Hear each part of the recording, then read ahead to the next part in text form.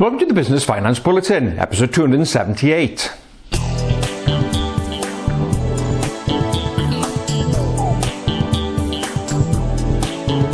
Welcome again to the latest Business Finance Bulletin with me, Rob Warlow from Business Loan Services, the commercial finance experts. In this bulletin, SME investment appetite is declining, EPC ratings and commercial investment property purchases, and the increasing cost of late payment burden. Let's open this bulletin by taking a look at investment appetite amongst small business owners. What are business owners thinking of investing in their businesses for the future? Well, that's a question posed by Bibby Financial Services in their latest SME Confidence Tracker survey. The latest survey found that 69% of business owners said they are planning to make an investment in their business. However, that compares to a figure of 80% in the same period 2018. So you can see there's been a definite fallback in investment appetite amongst small businesses. So what are the barriers? What's holding business owners back? Well, first of all, 55% of them say they have concerns about the UK economy. 54% have concerns about exiting the EU. 35% of them have concerns about the EU economy as a whole. And 35% say they are suffering from poor cash flow. So other business owners that are looking to invest, how much are they looking to invest and where are they going to invest it? Well, it seems that the average investment pot is £69,000. Now you may think that sounds a decent sum. However, compare that to Q2 2016, i.e. just before the Brexit vote, well, that investment pot was £100,000. So again, a very big drop.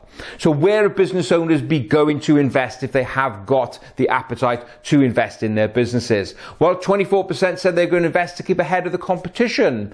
22% is about general business expansion, and 20% of them are going to upgrade their technology. So there are plenty of good reasons why businesses should be investing, but clearly there's still a lot of reticence about getting the checkbook out and investing for the future.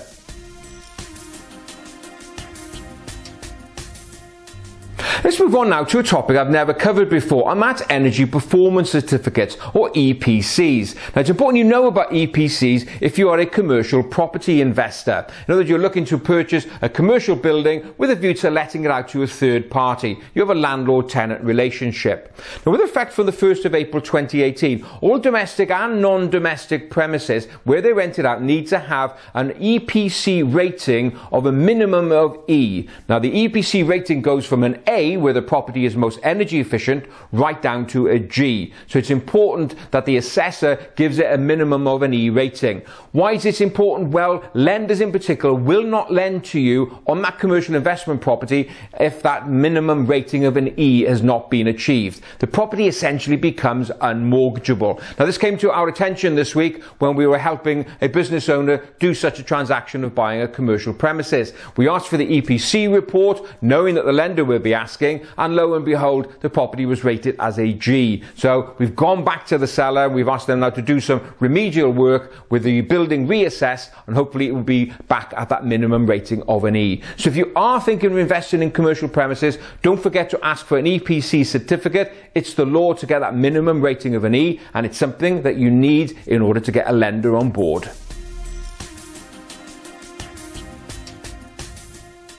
Let's close this bulletin by taking a look at the increasing problem of late payment. A new survey carried out by Pay UK, which is the body that oversees the BACS and direct debit system, estimated that the volume of late payment amounts now stands at £23.4 billion. Now compare that to where it was a year ago in 2018, when the figure was £10 billion. Yes, over 12 months there's been a £10.4 billion increase in the amount of money that small business owners have out there in overdue bills. Now, the cost is significant. The survey estimates that small businesses are spending £4.4 billion a year on managing late payment. And 22% of those businesses surveyed said that it costs them approximately £500 a month to manage late payments. Now, 63% of them say that the late payment impact does have a negative impact on their business. And it seems that the average amount owed by businesses at any one time is approximately £25,000. It's a big sum of money to have tied up. So what can you do? Well, obviously make your terms and conditions very clear. Make sure that your customers know what your terms are, 30, 60, 90 days. Stressing to them how important prompt payment is. Have a clear system in place so you can chase payments when they become due. Make sure that the money sits in your bank account, not your customer's bank account. Well, that's it for another bulletin. As ever, I hope you enjoyed watching, and if you did, please don't forget to give it a like and a share. So that's it. In the meantime, have a great, successful and profitable week.